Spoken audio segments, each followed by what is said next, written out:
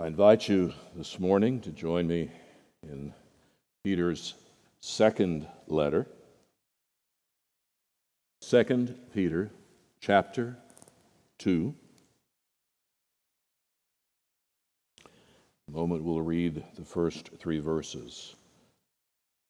And take a moment to again thank Paul Mendenhall for stepping in and helping with music, as Nathan's been taking some vacation time.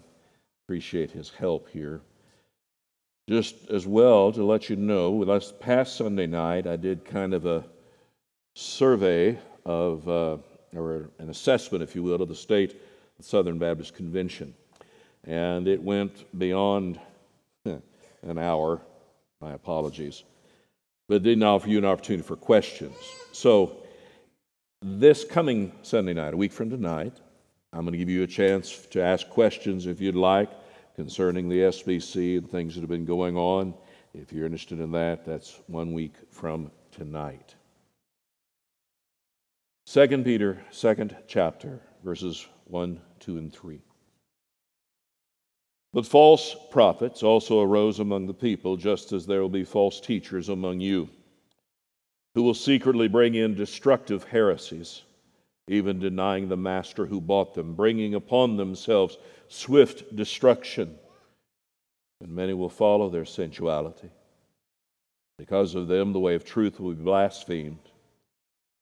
And in their greed, they will exploit you with false words.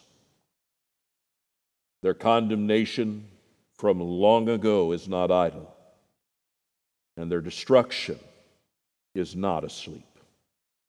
This is the word of our God. Pray. And now, Father, we ask for the work of your Spirit as we consider what you teach us this day. Lord, make us alert. And in these moments, oh Lord, grant to us the grace we need to stand firm in the truth. For these things we pray in Christ Jesus' name. Amen. Out of curiosity, I'd looked, and the last time that I have record of preaching this text was the 2nd of April in 2000.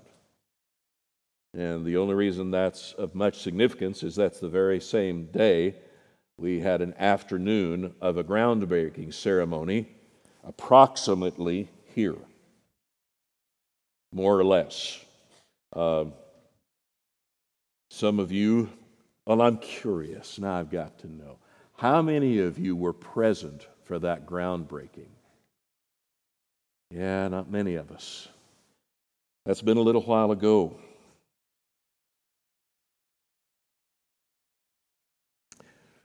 This chapter is disturbing, especially in light of our current cultural environs. While I've noticed the diminishing and even outright denial of truth and falsehood, I've also noticed we are really prone to use very strong words to describe those with whom we disagree. Fascists, communists, neo-fascists, left-wing nut, right-wing nut, etc., etc. Now, such language permeates social media of ostensible Christians as well when describing other professing believers. Woke, racist, nationalist, socialist, and more often, heretic. Now, I'll point out, the word heresy actually appears here. Whenever the ESV translates in verse 1, secretly bring in destructive heresies, the Greek word is actually the word heresy. It's where it comes from. Now, let's acknowledge it's going to be some decades later before it comes to have the formal meaning that we tend to think of, born out of controversy, false teaching, and then responses in the truth over issues of the incarnation, issues of the Trinity, and so on. But it does appear here. Dr. Martin Lloyd-Jones said of all the chapters which are to be found in the entire Bible, this second chapter of the second epistle of Peter is among the most terrible for threatening, for warning, for the idea of doom and disaster and destruction. There is nowhere in Holy Writ itself anything which surpasses this particular chapter. See, my friends, Peter is longing that we be established. In fact, that's some of the language that he uses in that first chapter. He wants us to make our calling, verse 10, be all the more diligent to confirm your calling and election, for if you practice these qualities, you will never fall. And in the first chapter, it's primarily positive statements. Here's how you go about doing this. Here's what you have. Everything you need for life and godliness has already been given to you. In the second chapter, he's not changed his target. His target is still that you be established, settled in who you are.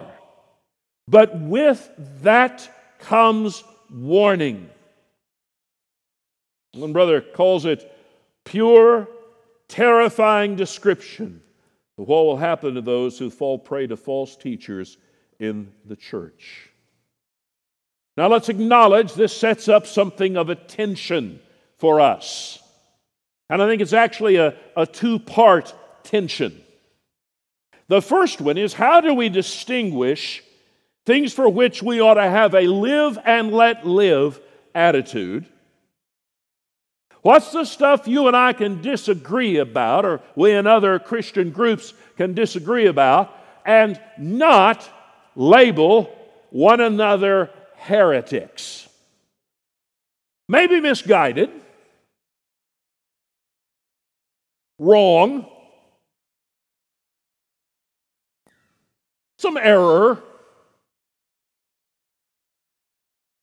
but not leading people to destruction. That can be a little tough. And what I've noticed is the younger you are in the faith, the more likely you are to have a very big list at the top of everything that makes people a heretic. It does seem to be a big list. And then after you live a little while, you learn a little more of the Scripture, and you grow a little bit, you realize, okay, my list is too big by half. And then a little later, you cut the thing in half again. Not that there aren't places for disagreement. We have brethren that we consider brothers and sisters in the Lord Jesus Christ with whom we have disagreements. Otherwise, there would be no purpose in having separate congregations, right? That's kind of built in. That's one aspect. But the other is this, and I think it's more critical. If we're not careful, we'll find ourselves preferring soul-condemning niceness over sound doctrine. We're so worried that we're going to offend somebody that we won't take a stand. And there's the dynamic, there's the tension. You see, Peter's calling us here. He's announcing that false teaching is a constant threat to the church. False teaching is a constant threat to the church. So consider this first. We'll do it this way. How about the history of false teachers? Chapter 2, verse 1. But false prophets also arose among the people. Now, please note that when Peter writes this, he did not put in the numbers you have here. And I don't know about you, but I've never written a letter yet where I included chapter numbers. Now, I've occasionally said things, people wish there were chapter divisions and a break. But when Peter writes this, it's one continuous letter. So now pay attention. How does he end chapter 1? For no prophecy was ever produced by the will of man, but men spoke from God as they were carried along by the Holy Spirit. But, verse 1, false prophets also arose among the people, just as there will be false teachers among you. You see, besides the encouragement that men spoke from God, there now comes the warning that there's such a thing historically as false prophets. The history of the Old Testament, the history of God's people, when you start in Genesis and read to the end of the book, is filled with examples of people who claim to be speaking for God, but were really advancing their own ideas or their own programs. In fact, whenever the office of prophet is established under the Mosaic covenant, one of the things that goes with it was warnings about false prophets. How do you determine when somebody who's speaking is actually speaking for God, and how do you know they're not speaking for the God of the covenant people Israel? Well, there were three things. The first one was they didn't speak with divine authority, and you find this over and over again where the true prophets will, by the revelation of the Lord, say to them, the Lord says, I didn't send you. You don't speak for me. Secondly, their message almost always was good news. Not gospel good news, but soul-destroying good news. Promises of peace and security in contrast to warnings about judgment. And then thirdly, they were shown eventually to be worthy of condemnation. Take time to read the Old Testament, you'll see how often false prophets were current and wickedly involved in the life of Israel. Now, often they were in the favor of those in power.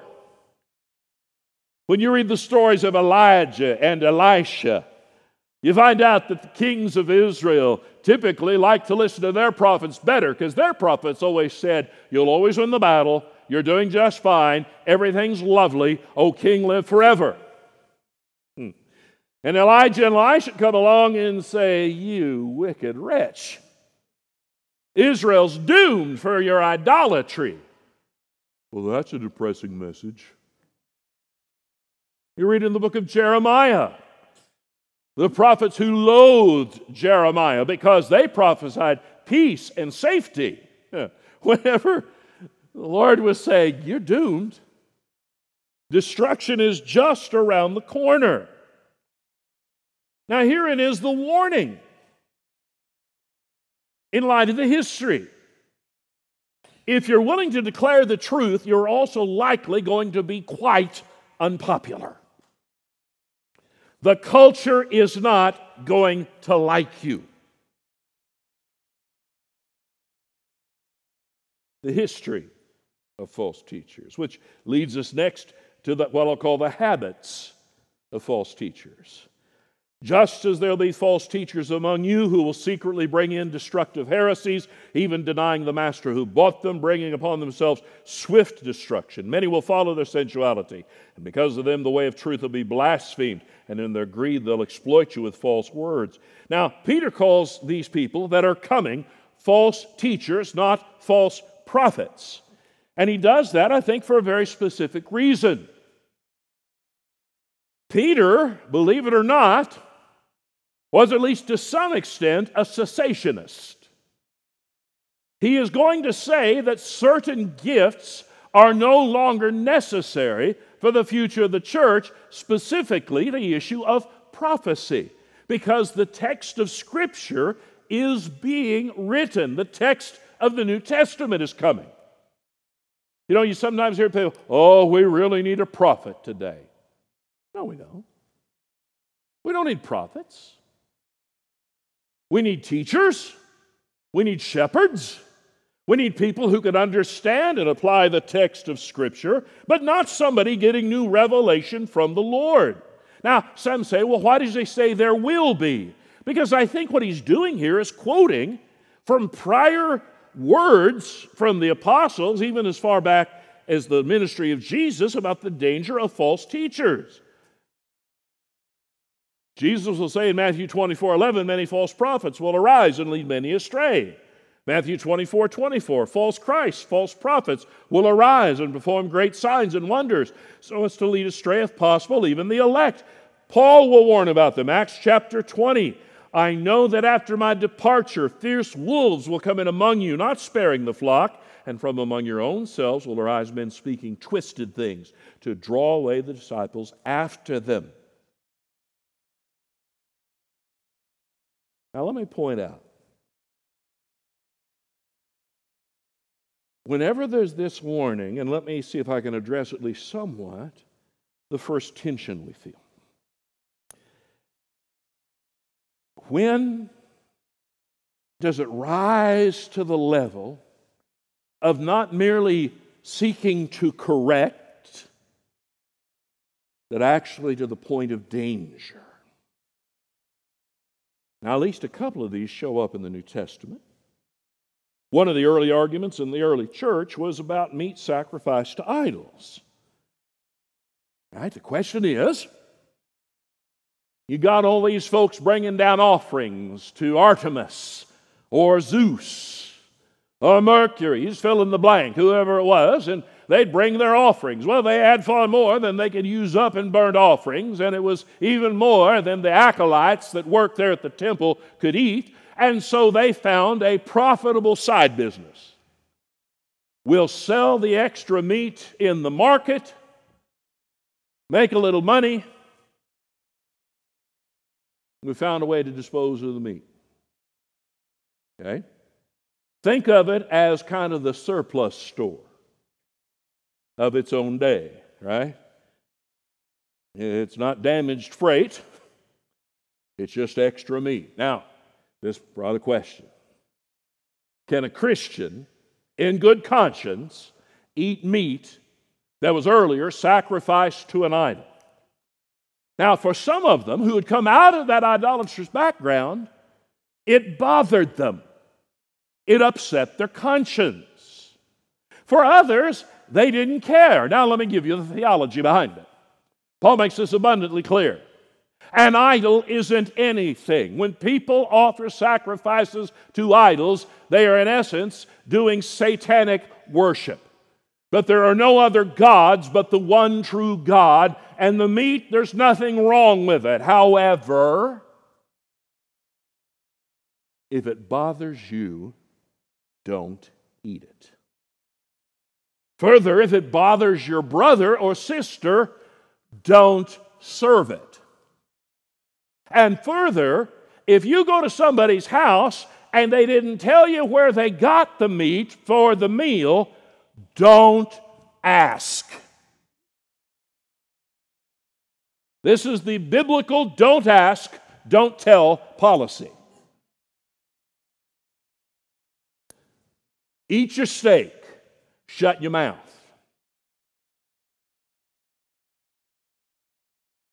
Now, that was a place for a difference of opinion.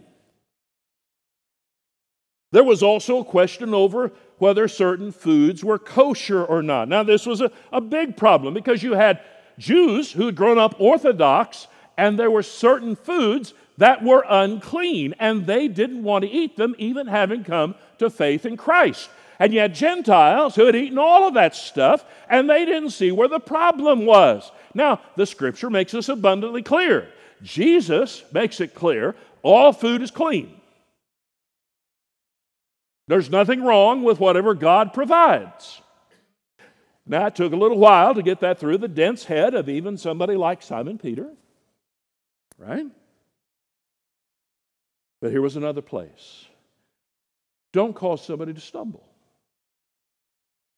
Now, please understand, he wasn't saying that it's wrong for you to eat non-kosher food. He's saying if you brought your Jewish brother home and you know he's got a problem with it, don't serve bacon and lettuce and tomato sandwiches. Okay? Show some grace and kindness. Further, I think about this. I don't know about you, but I noticed something about the church at Corinth. Would it be fair to say the Corinthian church was a mess? Is that a fair assessment? Yeah.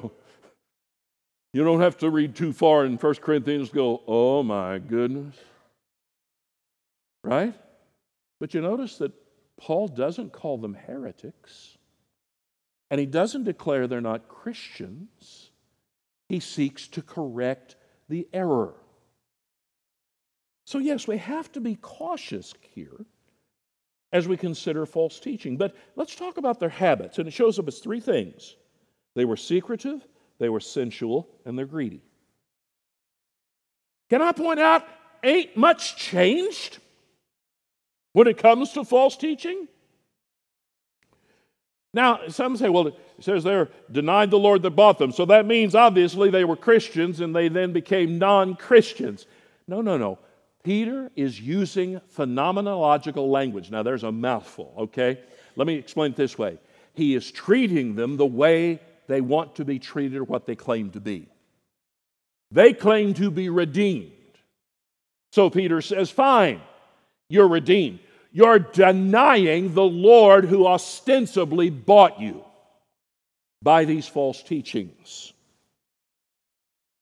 He is saying these false teachers who went into the Christian assembly, they'd all say they were Christians. They would affirm that they'd believed in Christ. Christ had died for them in order for them to have salvation. But you've noticed something about false teachers.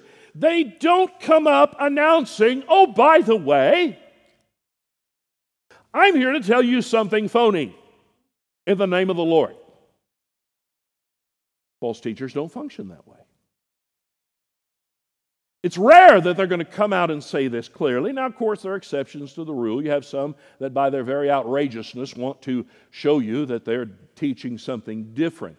But when they show up inside of the church, more times than I can count, I've both witnessed and heard of teachers, ostensibly Christian professors, who have forsaken the faith, but have kept their apostasy secret. Just a few decades ago, it was not at all uncommon in our own SBC seminaries, at least a couple of them, that a professor would be expected to sign the confession of faith of that institution. So whether the Baptist Faith and Message, or in the case of Southern Seminary, the Abstract of Principles. And they would sign it knowing they did not agree with it. And here was their justification. Well, we're trying to change it. And as long as we're seeking to change it, we can in good conscience sign it. Wow. You talk about moral shenanigans here, ethical conundrum. You see, we even had one professor at one time. He not only denied total depravity and God's sovereign election, Christ's particular redemption, the nature of the grace of God, he also denied perseverance of the saints. And even wrote publicly about it. And he was a professor in good standing at one of our seminaries. And his argument was he was trying to drive out the last vestiges of error from Baptist churches. Got a better idea. Go teach someplace where you're in agreement. Now, let me point out, in one case in particular, when Dr. Moeller went to Southern Seminary, it's almost 30 years ago now. Hard for me to fathom this. Early 1993, he brought the convocation address entitled, Don't Just Stand There, Do Something, in which he said, from this point forward, we will be a confessional institution. You will affirm exactly what is written in the Abstract of Principles, or you will not teach. The consequence of that was, in the next few years, 98 out of 100 professors departed from that seminary. You see, my friends, there's something secretive in false teaching. Now, why did they leave? 1 John 2:19, they went out from us, but they were not of us. For if they'd been of us, they would have continued with us, but they went out, that it might become plain that they're not all of us. Or the end of the Sermon on the Mount when Jesus said, I will declare to them, well, Lord, I did this, this, this, and this. I never knew you. Depart from me, you workers of lawlessness. Notice, he did not say, I once knew you and then forgot you, or I once knew you and we don't know each other anymore. I never knew you. My friend, there's a danger here. Giving the impression you're redeemed when you're not real. It's not just secretive, it's sensual. And I'll point this out in brief, but far more often than anybody wants to admit, bad doctrine is connected to bad living. I want the doctrine to change so I can justify the way I live. I want my lifestyle to determine what my doctrine is, not the other way around. Over and over and over again, this is seen to be true. Further, it's not only that we deal with doctrinal apostasy or moral apostasy. Further, there is greed. This is seen regularly as well. Consider virtually any aspect of the current day word of faith movement. It is inevitably and constantly about making money, how to get wealthy. And you notice the way you get wealthy, according to the Word of Faith movement, is the same stuff they used to try to get me into back in my college days of a pyramid scheme. Come and sell our product, and if you sell the product, then I'll make money and you'll make money. And oh, by the way, if you get others and recruit them, what they make will come to you, and what they make will come to me, and everybody gets rich, except the problem with the pyramid scheme at some point is you run out of base. And guess who's still got money? It ain't you. Much of false doctrine is nothing more than a religious pyramid scheme. When you have somebody say, well, I'm going to tell you something I believe, but keep it on the down low. What? My brothers and sisters, if you've learned anything at Boulevard at all, you've learned we don't hide anything. You want to know what we believe? We'll tell you. What if they don't like it? Better to know now. Right? You mean you believe this? Yep. Fill in the blank. It's in our confession. You want to know. False teachers have habits. Not only is there a history and habits, there's a heritage. And this is the consequences. It's destructive. It leads to blasphemy of the truth and exploitation. Now, I'll do this in brief. But he calls them destructive heresies. Here's a way to measure the danger of a doctrine. If it's a false doctrine, does it bring destruction? That is, does it destroy people? So any doctrine that leads you away from Jesus Christ and the gospel is heretical.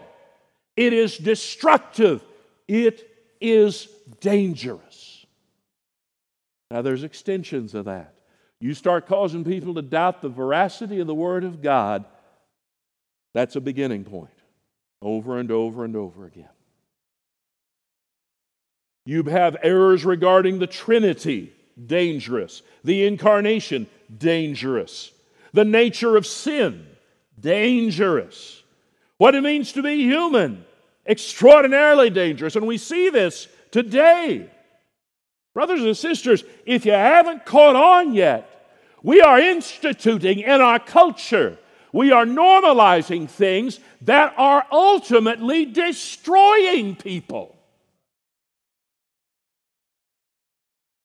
Their lives are train wrecks, and they're about to become worse.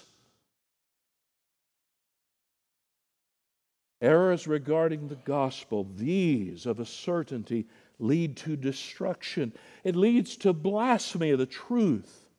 You see, when sensuality and greed are observed by unbelievers, they start reaching conclusions about the nature of all Christianity and Christians. And it leads to blasphemy of the truth. My friend, the Lord does not smile upon that. I want to say to many of those in the prosperity movement what our Puritan brethren once said: the Lord often curses his enemies with wealth. So they never repent. They never believe. They die blinded by wealth and exploitation. He just bluntly says, they will exploit you, verse 3. Their sensuality and their greed lead them to be predators. My friend, if your doctrinal understanding leads you to secretiveness, to sensuality, to greed, then the next thing that happens is it leads you to destructive work in people's lives, to blasphemy of the truth, and exploitation. So we've considered the history, the habits, the heritage. Finally, consider this: the inheritance for false teachers. The end of that third verse. Their condemnation from long ago is not idle, and their destruction is not asleep. Earlier in the first verse, he said, bringing upon themselves swift destruction. I believe what Peter is saying here is when the destruction comes, it's absolutely unstoppable. They are condemned by the Lord himself. They are destroyed, sent into perdition by the Lord himself. It may appear to be slow in coming, but it's not idle, nor is it asleep. The Lord takes seriously what you say you believe. We live in an era in which we're not sure what to do with things about faith and belief. First of all, you've noticed that there are appropriate things, according to our culture, to believe to be true, even if they're not. Right? Basic biology. There's such a thing as male and female. This is not something assigned at birth. It is something hardwired into your DNA. But we're going to say, no, that's not true.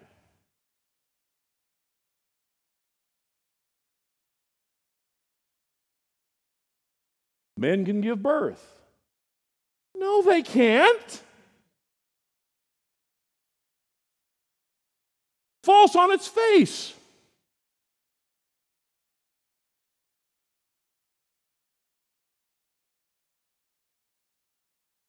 My friend, if you're struggling, I want to be careful here. If you're struggling over these issues, may I hold out to you that in the midst of all this madness, there is sanity.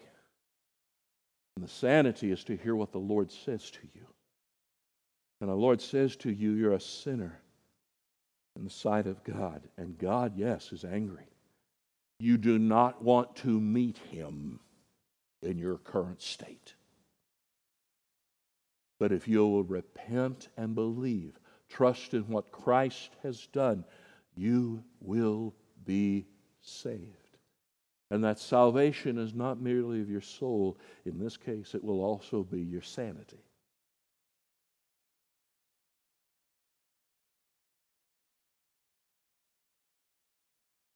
So when I hear people make fun of, oh, you people believe in a book that's 2,000 years old. Yep. Sure do. Well, you ought to get with it. Son, I've seen what getting with it leads to. What's your offering? Had nothing of interest to me. I see destruction. I see condemnation.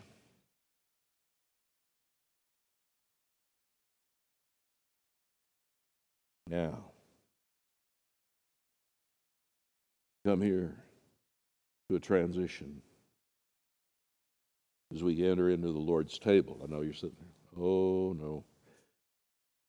We've gone from judgment and false teachers and destruction. How in the world will I ever make a turn now to talk about the Lord's Supper and it'll be okay? My friend, what we celebrate today is what makes it okay for us to believe. And more than makes it okay, gives us life. See, my friend, when I speak to the sins of this age, Please understand, I'm not saying to you that your biggest need is to change your sin. You can't. Your biggest need is not moral reform. Your biggest need is you're estranged from God. And God has made a way back. And it's not what you pick, it's what He designs. So I don't come here as a negotiator. I come as a herald. Here's my declaration. Christ Jesus came into the world to save sinners. And if you turn to Him, you find life. Christian, isn't this the joy as we come here? Not that we are worthy, but He is. I don't get in on my righteousness. There's not a Christian here today that is going to earn their place in heaven. Not even a little bit. We get in because of Him. Period. We are justified by His dying. We are justified by His living. We are justified in Him as we trust in faith.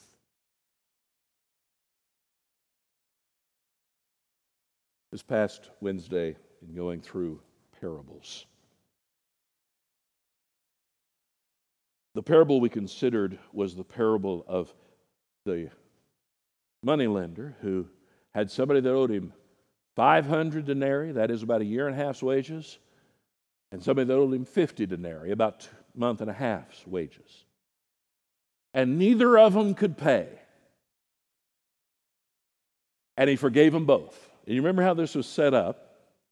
Jesus has gone to have a dinner at Simon's house, a Pharisee, and while he's there, reclined at table, this notorious woman comes in, and she was a sinner, likely a reference to being a prostitute.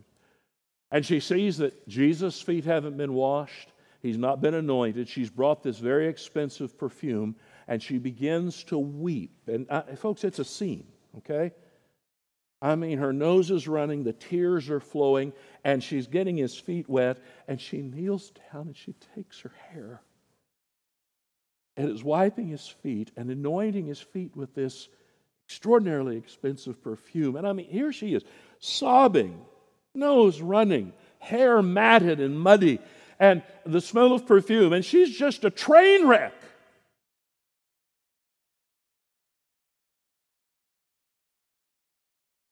And Simon, he doesn't think anybody's listening, certainly not that Jesus could hear him. He thinks to himself, if he were a prophet, he'd know what kind of woman's touching him. So he's writing Jesus off. And I love this. Luke even says it this way. Jesus answered him. Simon hadn't said anything. He just thought it. Jesus answered him. And then he tells the parable. You remember the question? Who do you think is going to love the moneylender more? Where Simon sees where this is going, well, I suppose the one that owed him the most money. You think? That's an alternate reading I made up. Jesus didn't say that, but I think it could be there somewhere.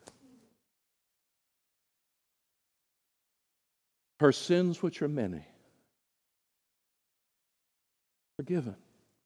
I think He'd already forgiven her. I think that already happened. I think this is her coming in a response of joy. And here's what Jesus says to her. And I think these are the words, my Christian brother and sister, hear these words today. He looks at her and He says, your sins are forgiven. Christian, did you hear that? If you're His, your sins are forgiven. Can't be that easy. Yeah, it is. It's what He's done. Your sins are forgiven. Your faith has saved you. Faith in Him. Remember His last 3 words to her? Go in peace. Christian, we are at that point now. We're going to take the Lord's table together. You don't have to be a member of Boulevard. Take the Lord's Supper with us. We're not checking IDs nor credentials. I will say this. If you're not a believer in the Lord Jesus Christ, a baptized believer, let this go by. It's not for you. But oh, my friend, if you're His, this is for you. And I invite you to the table. Examine yourself, yes. But here's what the examination will likely yield. You've done messed up this week.